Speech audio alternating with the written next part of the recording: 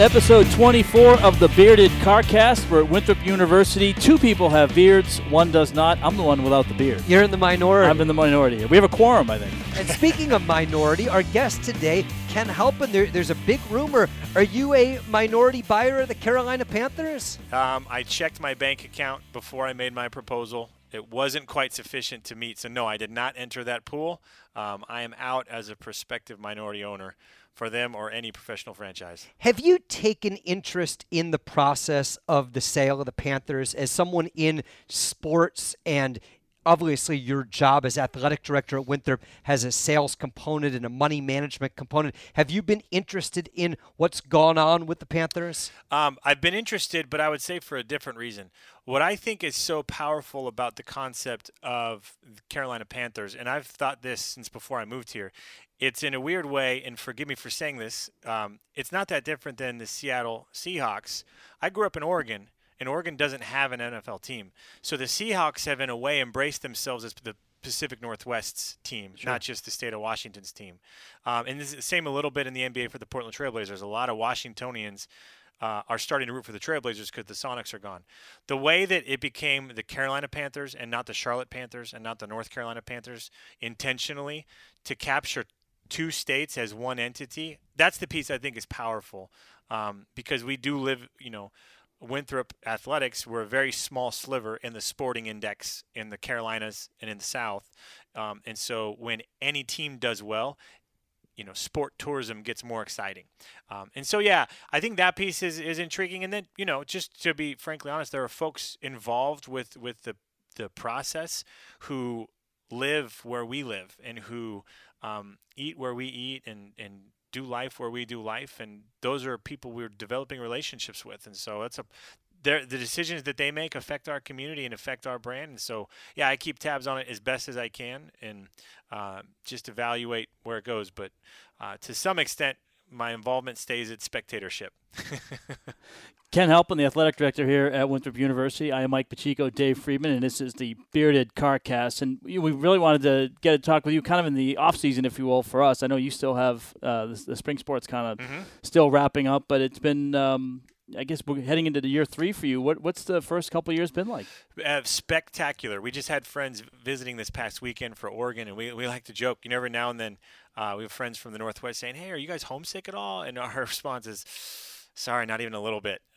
We think life here has been spectacular. My wife and I, my children love it. It's early May, and we got in the river a little bit over the weekend, so it's been spectacular. As far as the spring season wrapping up, I like to say, on our administrative staff, we really embrace the fact that administratively the summer is really our in season. That's when we gear up for new donor opportunities, sponsorship opportunities, ticket renewals, making sure that we're prepared to receive our athletes in the fall and best prepare them for their academic performance, best prepare them for their community service experiences and their progress towards degree and work after college. So we really embrace sort of peaking in the summer as everything sort of changes in the fall and the spring. In the fall and the spring, we're more reacting quite a bit. But nope, life in the Carolinas has been spectacular, and we've been enjoying it. And you get extra sunlight later in the day too, which means a lot of extra sunblock. That's right. Yeah. So I borrowed a line from Jim Gaffigan. My wife and I, we were raising vampires, and so we have to bathe the children in sunblock a few days before we go out. So last week on our podcast, we talked about podcasts, a podcast about podcast, if you will. You are very into kind of modern marketing and kind of innovative individual ideas. And you talk about now coming into your main season, getting ready for the fall and getting ready for the winter. What are some of the things in the next 5 or 10 years, not necessarily that Winthrop is going to see, but that you're seeing in that spectrum? How is the industry going? It's a great question. And I appreciate you describing that way. I don't think of myself as a marketing mind, so to speak. When I read, when I listen to various podcasts, when I try to learn, I don't focus on marketing conceptually as much as I try and consume things that will inspire me to look at things differently. And if anything, the core of differentiation is being different. And so if you want to explore solutions, you don't want to be different just to be different. You want to differentiate for a competitive advantage of some sort. I think that's kind of what drives how I evaluate what I explore. So, yeah, I mean, in looking at think about news what's the headline that just came out literally today? Sports gambling is now legal in every state.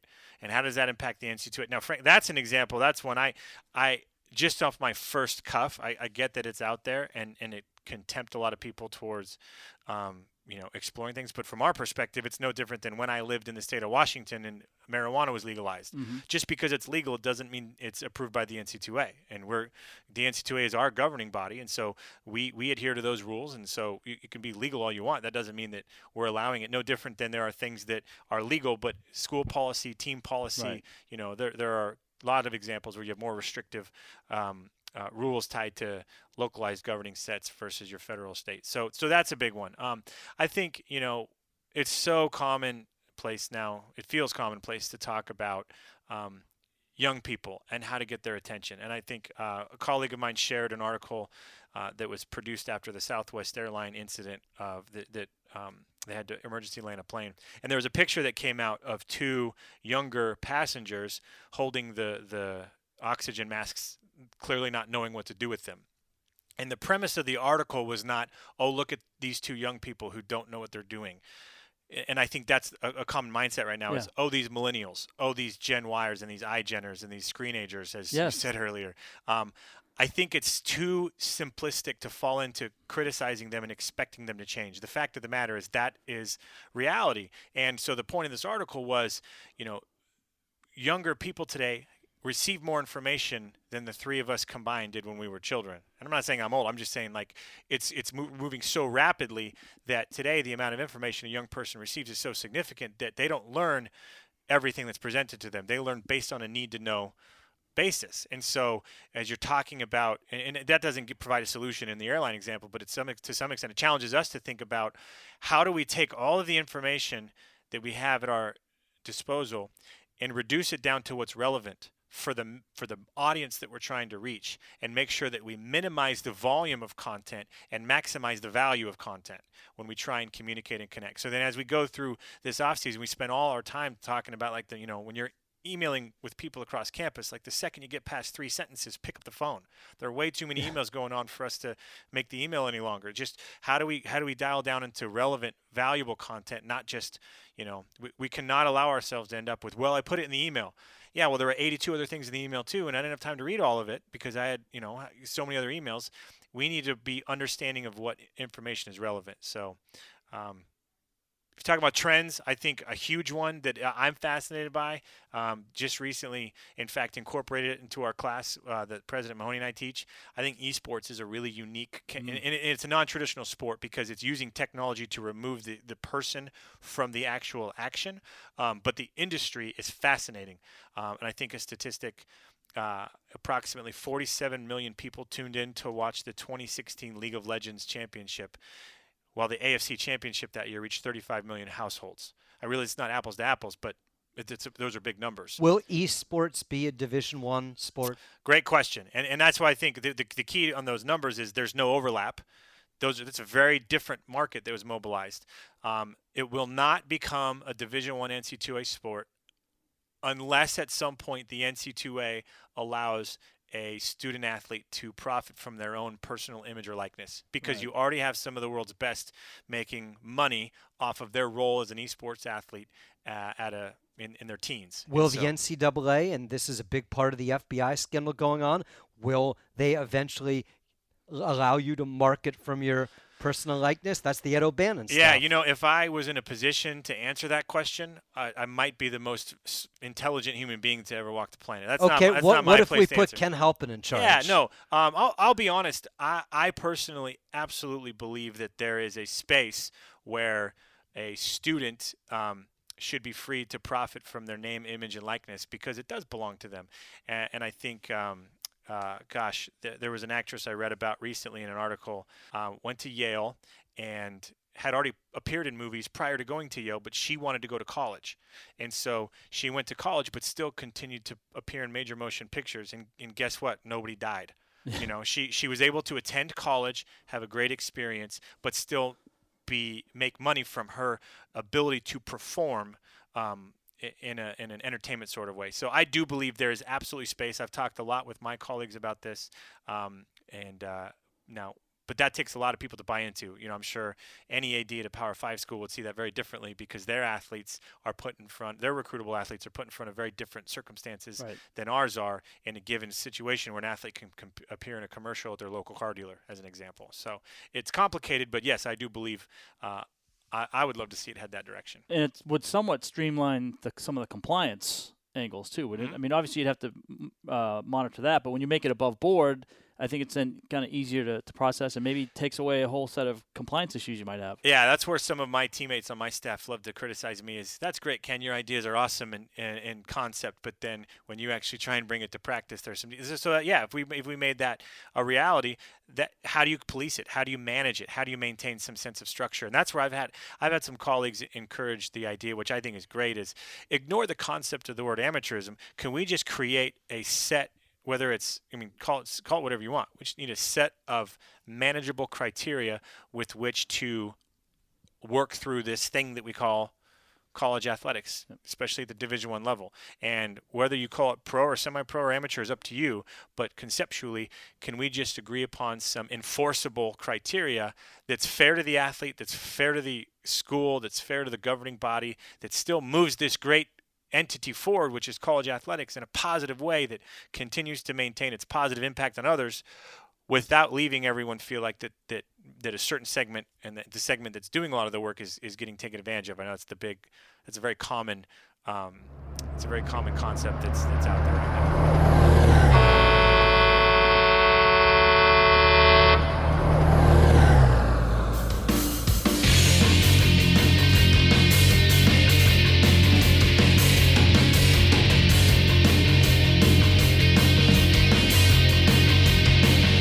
It's our Bearded CarCast with Mike Pacheco. I'm Dave Friedman. Winthrop Athletic Director Ken Halpin is with us.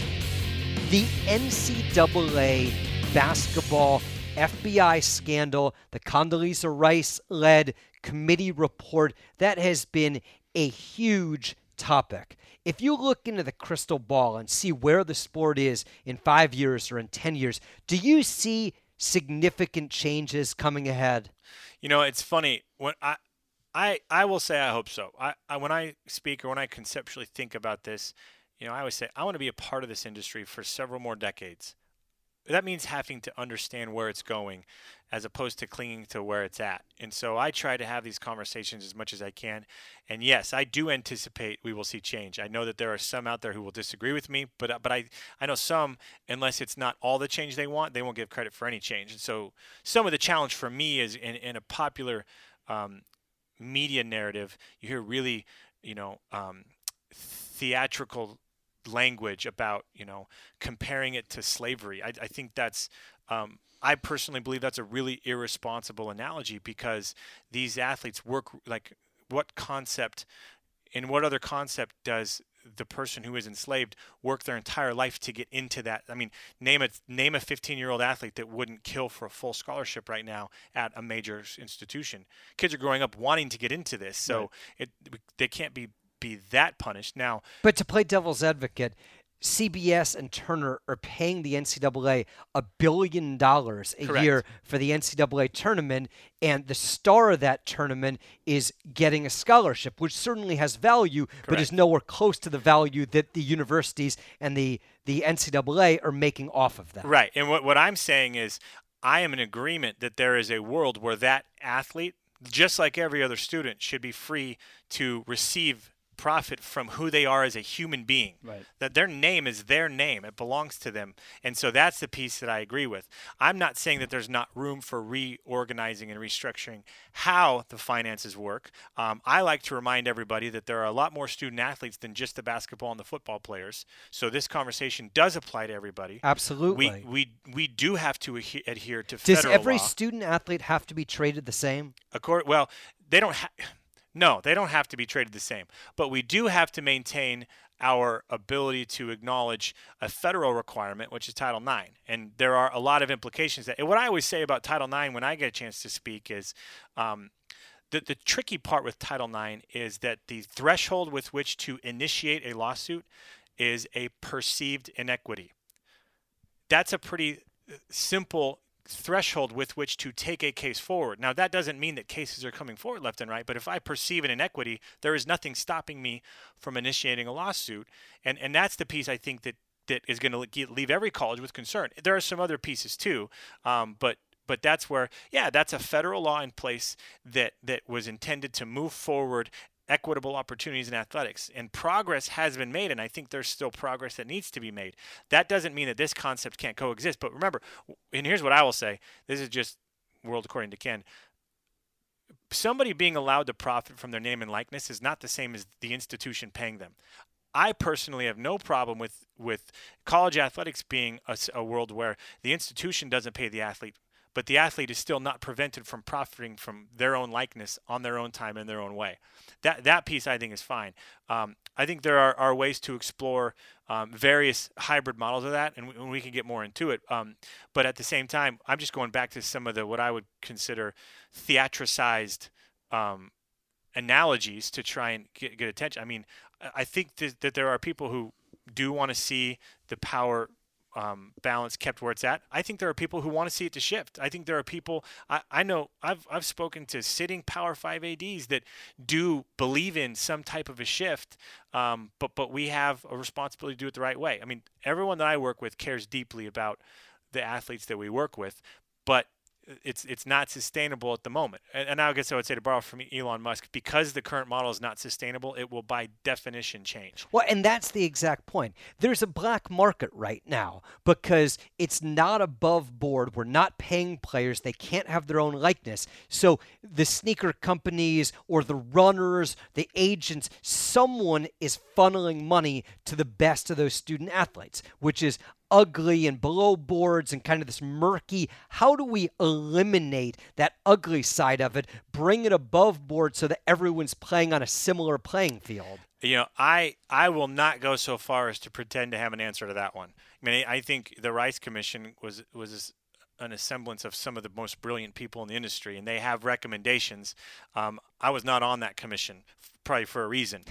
So I don't have an answer. You were busy? No, and it wasn't. I did not get that invitation. But what I will say is, I think a similar analogy. I think the reason is we care now because the money got so big. When the money wasn't so big, we didn't care. It's about the size of the money, not the inequity, in my opinion. Because if you think about it, in youth sports today, every youth sports program sells a sign on the outfield fence for $500 to a local community. That's generating revenue off the performance of a bunch of small children. No one has a problem with it because the size of the money isn't significant. If that suddenly somehow, and again, I think the point is justified. The athletes that compete today generate those large amounts of money, but so do these kids. The reason I think everyone has a problem with it is because of how big it is. And when the bigger money gets, the more likely that eventually somewhere along the flow of money, somebody has an opportunity to make an unethical decision. And I think that's part of what is bringing some of the issues to light. So as an athletic director, how do you deal with, you have one program, men's basketball, that can appear on national TV, that can get a piece of that pie, yet you have to be fair to all of your other coaches and student athletes? How do you balance, yes, this one program probably has the greatest upside, but all these other people we've committed to at the same time? Yeah. I mean, I guess I would say by being honest about it, I mean, our strategic plan that we released over the last summer is a big part of that. And we didn't just craft a mission statement because that's what you do. I mean, we put a lot of heart and soul into simplifying a powerful, intentional mission statement. So our mission statement is to positively shape the lives of people who will change the world. And so we continue now to work to hire people who believe it's their duty to influence people, young people, who will go on to positively shape the world in some way. That everyone that we touch here, that everyone we interact with is going to make an impact on this planet. and that it's their responsibility to do so in a positive way. So when you keep that grand aspect, we have people who work here who are passionate about that and care about that. And so how do we do that? We happen to do it through sport. We happen to interact, and sport is our outlet. And when it comes to the national visibility of basketball, we're just honest about it. We have conversations where the steps we can take to advance basketball puts us in a position where now the people who can write larger checks and support in larger ways will take our phone call. Those phone calls weren't being taken not too long ago. We have to demonstrate that we'll move forward in specific ways. And so, you can't promise equality and inequity, but I also don't think it's fair to promise equality and perfect equity, because life isn't fair and equitable. There are going to be things that happen in life that are unfair. What we're trying to teach our students here is how to manage those challenging situations that aren't fair and still overcome. We're trying to teach resilience, we're trying to teach grit, and we're trying to encourage our athletes to know that regardless of circumstance, they have a responsibility to make a positive impact on this planet as they go on from their time here at Winthrop. And how much of that and putting the whole mission statement together works in combination with you're competing with bigger schools, smaller schools with different types of facilities. So how does Winthrop stand out amongst all those? Is that It's almost like you planted that question. So in addition to our mission statement, we have our vision statement was designed for a very specific reason. And our vision statement is to be the model Division I athletic department. So when I say the model, the word model means we want others to look at us and emulate us in things that we can control. So as an example, our budget is at a certain level. We can only control it to a certain extent. No matter how hard we work, we're not going to quadruple our budget by tomorrow. We don't control that. We do control how hard we work. We do control how much we care about our athletes. We do control how creative we try to be. We do control our effort, our energy, our attitude. The things that we control, we work to be a university that every other Division I school will emulate. So that if we do our jobs right, then people will look to send their interns and their rising stars to come work for us.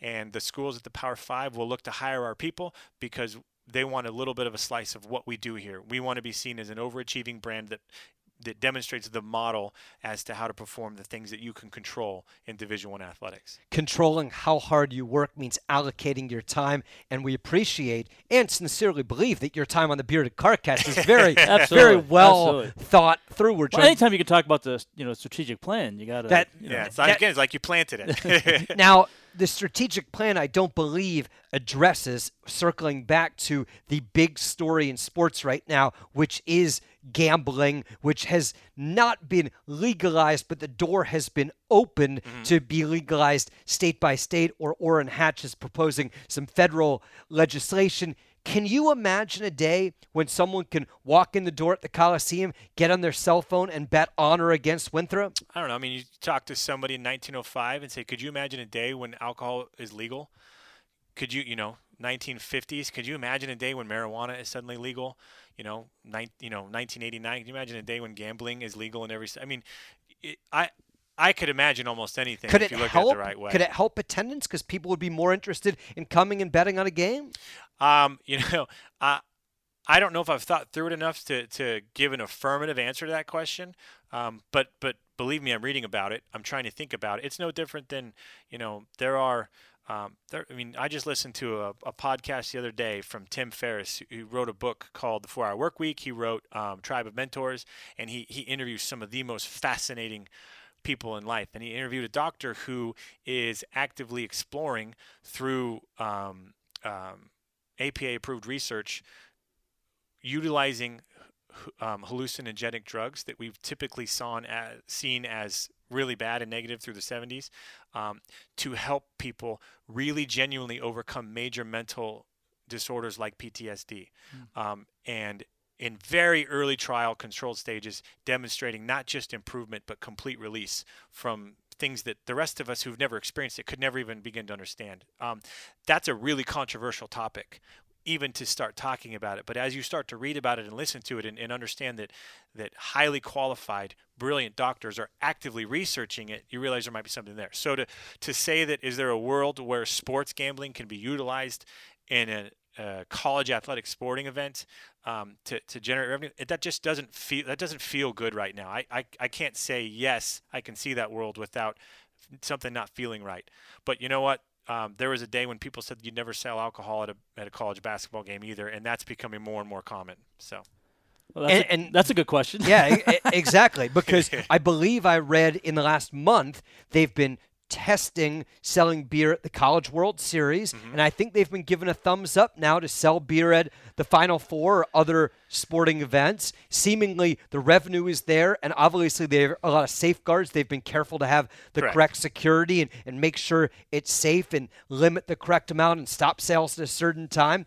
Where does that lie in terms of could we see that here in the near future? Yeah, it was only a month or two ago that the NCAA formally approved legislation allowing for the sale of alcohol at NCAA championship events. And to be clear, the NCAA never prevented alcohol sales at institutions. That's an institutional choice. Right. It's the championship events that the NCAA won't allow. So then what you come down to is not is alcohol good for events, but is it alcohol good for universities? And that's a university decision. I know universities that have trustees and stakeholders, and even at Winthrop we have this who will refuse to ever associate with their school again if it ever even in any way associates with alcohol.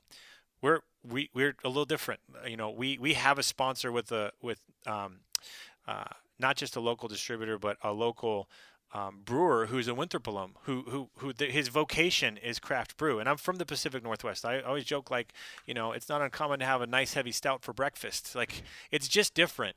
And it's something that's being researched. It's something that is being advanced academically. And I believe this is something somebody's going to be the first school to start an academic, if it's not there already, to start an academic degree to begin teaching you how to scientifically craft marijuana and various other legalized drugs, especially from a prescription standpoint. That's part of evolving from illegal to weird to taboo to understood to normal. I mean, it's happened with other things. It can happen again with some of these items. Would we ever sell alcohol at an event? I think we have had discussions about at non-athletic events. We're exploring that world to see how that would go. I think our foot in the water was our partnership with Full Spectrum, who's our alum. Charles Bergman started his brewery, Full Spectrum. Very proud of that partnership, and we have a lot of young alums, especially, who love it and get excited about it, who see it, and so if nothing for us, it's been a way to grow new friendships and new relationships in the community in a positive, responsible way, never allowing. Craft beer is not associated with getting as drunk as you can.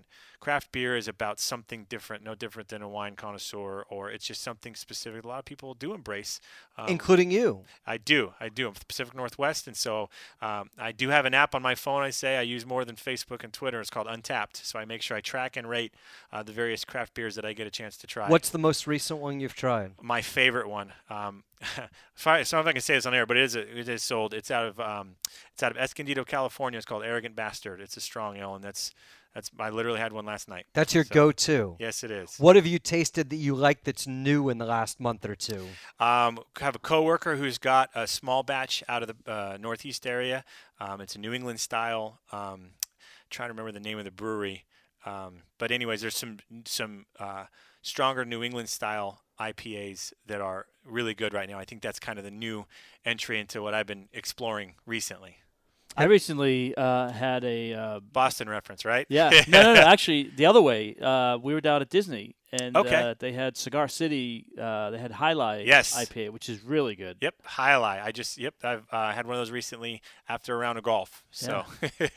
I thought that was pretty good because normally you associate IPAs, you think more of like Asheville or like the Northwest or even a lot of for me, when you talk about IPA, the first brand to really do it right, it's called Ninkasi. They're out of Corvallis, Oregon, where my wife grew up, and they were the first one to try and out hop everyone else. And so then for a while, there were a lot of brands in the Northwest trying to over hopped you to death, and then I think most consumers got out hopped, and so then it came back to about trying to find a balance or trying to find various approaches to it. But Ninkasi is always the IPA.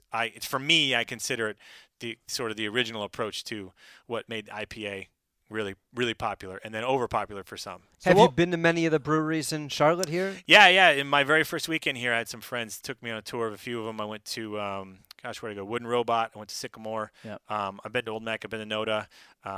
They're quite a few. They're popping up left and Yeah. right. What do you like? My friends make fun of me. I always say I have not. Maybe twice in my life have I tried a craft beer I didn't like. I'm the easiest judge in the world. I love the idea that there are people who passionately explore flavor in beer production, and I mean, people who do it take it very seriously, and I respect that. And I have very close friends from Oregon who just opened a brewery, so we helped them with a Kickstarter to get that started. I think it's a part of life that promotes responsible, community, and I mean, I'll tell you what, the people that I see the most consuming craft beer, and it doesn't make a lot of sense, but cyclists and distance runners, Oh yeah. you always see carbs. them all the time, especially trail running. Like, Oh, yeah. there's a lot of synergy, I think, with those two things, and so I think it's just it can be something different that we've embraced here. So what was your progression? So for me, after college, it was, we had the domestic stuff, and then the first time, and granted, this is, I don't want to say heresy, because Sam Adams is one of the first craft brewers. Now they're very institutional. Yeah, and I don't call them a craft. No, but when I was 22, 23 Right, years old, right. Sam Adams was a craft beer, Yeah. and then so it went from that to, and then I grew up in Boston, so it was the Black and Tan, so it was Yeah. like Guinness and Bass mix, and then it went more recently where I've kind of been on this IPA kick, where Yeah. it's just, and I still will do a stout from time to time or a Yeah. Pilsner, but the IPA is kind of where I've kind of. Yeah, I mean, it's hard to describe evolution. So I didn't drink in college at all. Didn't touch a drop. I was a Division III athlete. Was committed to, going to college, trying to graduate, spending time with my friends, getting involved in my church, and then didn't have a drop until I got married, and so really was slow kind of introduction into it. So where was your first beer? Where was it? It was a Mirror Pond Pale Ale in Salem, Oregon, at an Olive Garden. And you just decided I'm going to have a beer today? Yeah, no, I mean, no, don't get me wrong. But prior to college, I'd had a small window of time where I'd, gone there. I came back away from it. So Got it. My first craft beer was a Mirror Pond in Olive Garden in Salem, Oregon. Did you like it? Absolutely. Do you still like it? Absolutely. It's still to this day the first craft beer I've ever tried. Okay, It so owns you went that. from It owns that. that place in my life. You went from that to where? Oh gosh, it's hard to remember because it wasn't like, I almost feel bad. It's like around here, I get this reputation like, oh, Ken loves craft beer, and I do. Like, it's I don't think I'm any different than anyone else who enjoys it. It was really just kind of, when you live in Oregon, you're just around it all the time. So I was very novice, if anything Right. else, from a Pacific Northwest standpoint. But I will say, I remember when I flew out to Charlotte to meet with a donor when I worked at Eastern Washington University, and Eastern Washington was playing at Davidson.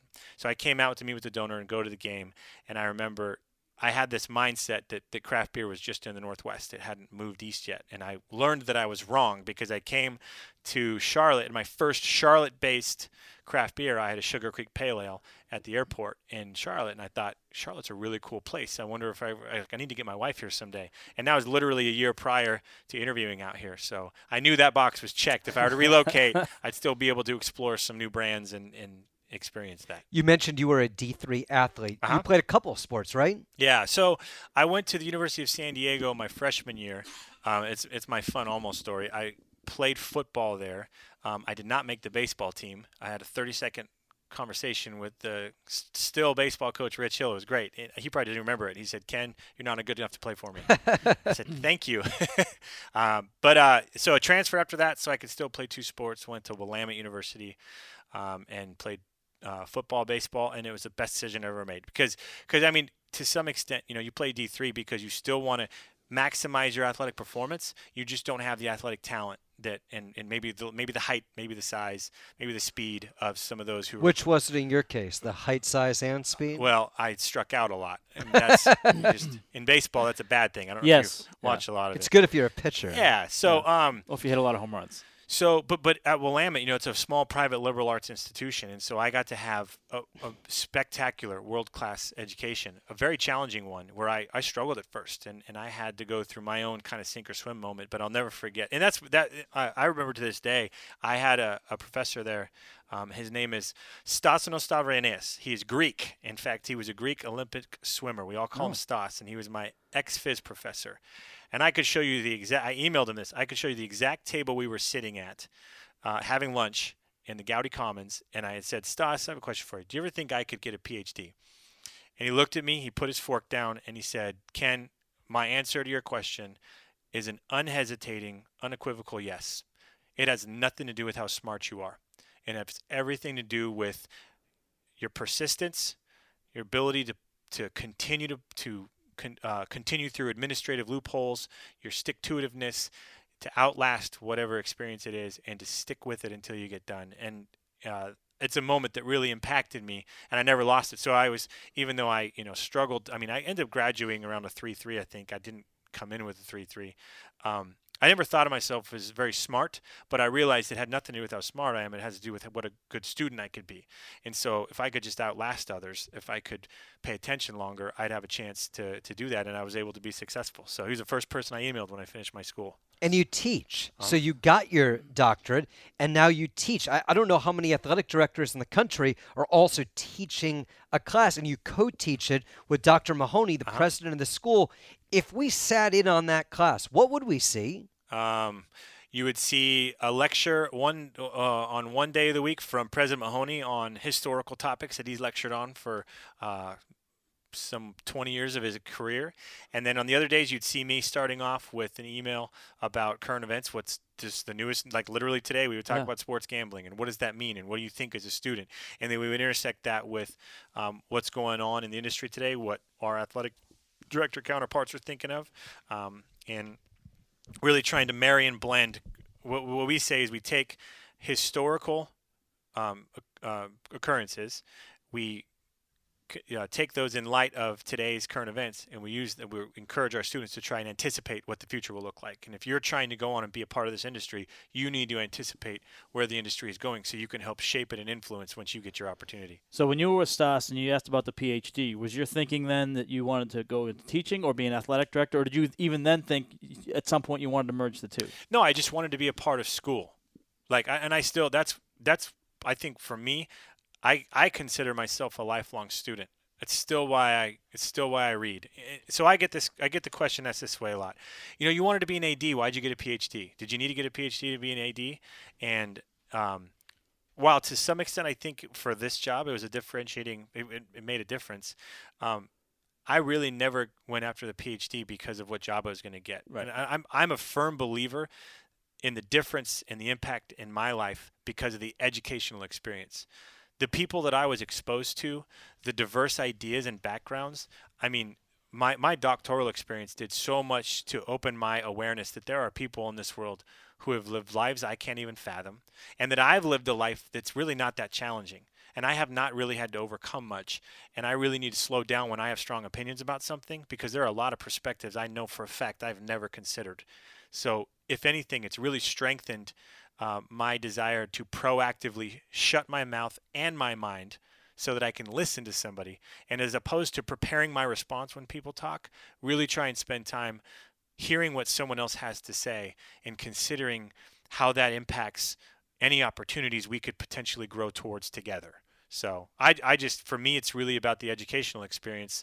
I joke with my wife, I mean, I think be curious about getting a JD as well, but she's like, you're not allowed to go any more school. Or med school. But I will, I wasn't able to do it this semester. I do want to take a writing course here at Winthrop. Oh, yeah. I'd love to explore another language. I mean, I just think the lifelong learner aspect is one of the reasons I love the job I'm in, because there's so much about what we're doing. We do college athletics as well. We have access to so much new information to challenge our own frameworks and our own mindset. I just love being challenged to think differently than I think right now. Is your class difficult or easy? When Dr. Mahoney grades the final is difficult. I try to be hard on the papers, but I know that I'm not quite as experienced at it. He's great. He does great at that. I do think the class is engaging. And what I always say is, I don't teach full time. I've got other things I got to do. So, so this year we had a class of just about 50 students. And so I tell them, remember, when you write something, I know you don't like writing papers, but if you write something, I have to read it times 50. So just be interesting, and we both try to encourage, put your critical thought into the paper don't respond to what you think wants to be said. Respond with what you Right. know is out there and what you've experienced. And so it's probably not the most difficult one out there, but we hope that it's engaging and it's challenging in a way that really encourages that the bridge for you to the next thing you want to do in life. How many students would you say are general students, and how many are athletes, student athletes? Our first semester we taught it, I'd say it was 80-20, 20% student athletes, 80% non-student athletes. This last semester, we were probably closer to 40-60, 45-55, where the student athletes were almost half. So we had a lot more student athletes in it this year. I think there's just a lot more awareness of it this year. Yeah. Had some graduates, some undergraduate, and we even had, for two years in a row now, we've had a handful of community members audit the class just because of their interest in it. They heard about it, and they want to come and experience it. How important is sorry, David, not to cut you off, but the reason why I asked you that was because how important is it for you as an athletic director to have that communication and interaction with non-student athletes? Because a lot of times you Yes. kind of get caught up in what's in your forest, but now the whole general population. You know, it's weird. I don't know if I can describe it, but I don't think it's different. I mean, they're all students in that classroom. I know some of them happen to be athletes, but we even try to tell them, you know, when we do our orientational athletes, we try to encourage them, like, you're no different than every student on here. You're a student here. You just happen to also compete in Division I athletics. So you have an additional burden you've placed on your time and your energy. But everyone else here has something too. You're just different. Right. You're not more than, you're not less than. So when we're in the classroom, the reason teaching is valuable to me, I do believe that I can bring value to the academic experience from my role as a practitioner. I do believe that my experience trying to maintain lecture challenges me as a practitioner. It strengthens me as a practitioner. And so I think those two pieces go hand in hand. But then, and this is President Mahoney and I both believe, the reason it's powerful for us is because it gives us a direct pulse on at least part of the student experience here. And if we ever lose sight of why we're here, it's going to be really difficult to lead the way we're supposed to lead. And that's with the student athlete first and foremost every day. So this gives us a chance to literally interact with a small segment of our students continue to remind us of what this institution exists for. As we wrap up, what is the next big thing in college athletics, whether it be an obstacle that you face or something really exciting, a new spectrum or a new area of emphasis? What is the thing we'll be talking about in a year or 3 years from now? Oh, man. I don't know. I think every athletic director is trying to explore that question, not so that they can have an answer, but so that they can be best prepared for whatever is coming. Because I'm fairly certain every one of us has a guess, and maybe 5% will be accurate, but that 5% doesn't realize they're going to be accurate. We have to be prepared. Here's what I'll call it. We use a phrase sometimes, innovative agility. We want to utilize innovation in a way that maximizes our agility when the landscape changes. If the one thing I will tell you is going to happen in the next 5 to 10 years, there will be several massive changes that move the needle really fast, and none of us know what they are. You know, the impact of cryptocurrency on our country might be nothing. It might change the way we live. The impact of sustainable travel, sustainable fuel. I read an article about a company that Elon Musk is involved with, where there's an actual exploration not of creating artificial intelligence, but actually attaching artificial intelligence, literally interfacing with your brain. It's called brain-machine interface, where you access the cloud directly from your brain. So instead of interacting with AI, you actually become an extension of it. Yeah. The 60 Minutes did a piece on that. The implications of that, if it comes to reality, I'm not near smart enough to even guess, but I'm fairly certain it's going to change the way we live. Yeah. So going back to our role, certainly how you defend ball screens. So our responsibilities. How do we maintain relevance for the athletes that we're responsible for the students that we're responsible for? How do we best prepare them to make a difference in this world, knowing that we don't know what the world's going to look like when they enter it? We have to maintain agility with the various innovations that we're going to experience. Read and react. Yes. See, I know the problem. You keep looking at your watch. I just ramble way too much when you ask a question. You could just say it much more quickly and succinctly for me. That's the beauty of a podcast. It can go as long as you want.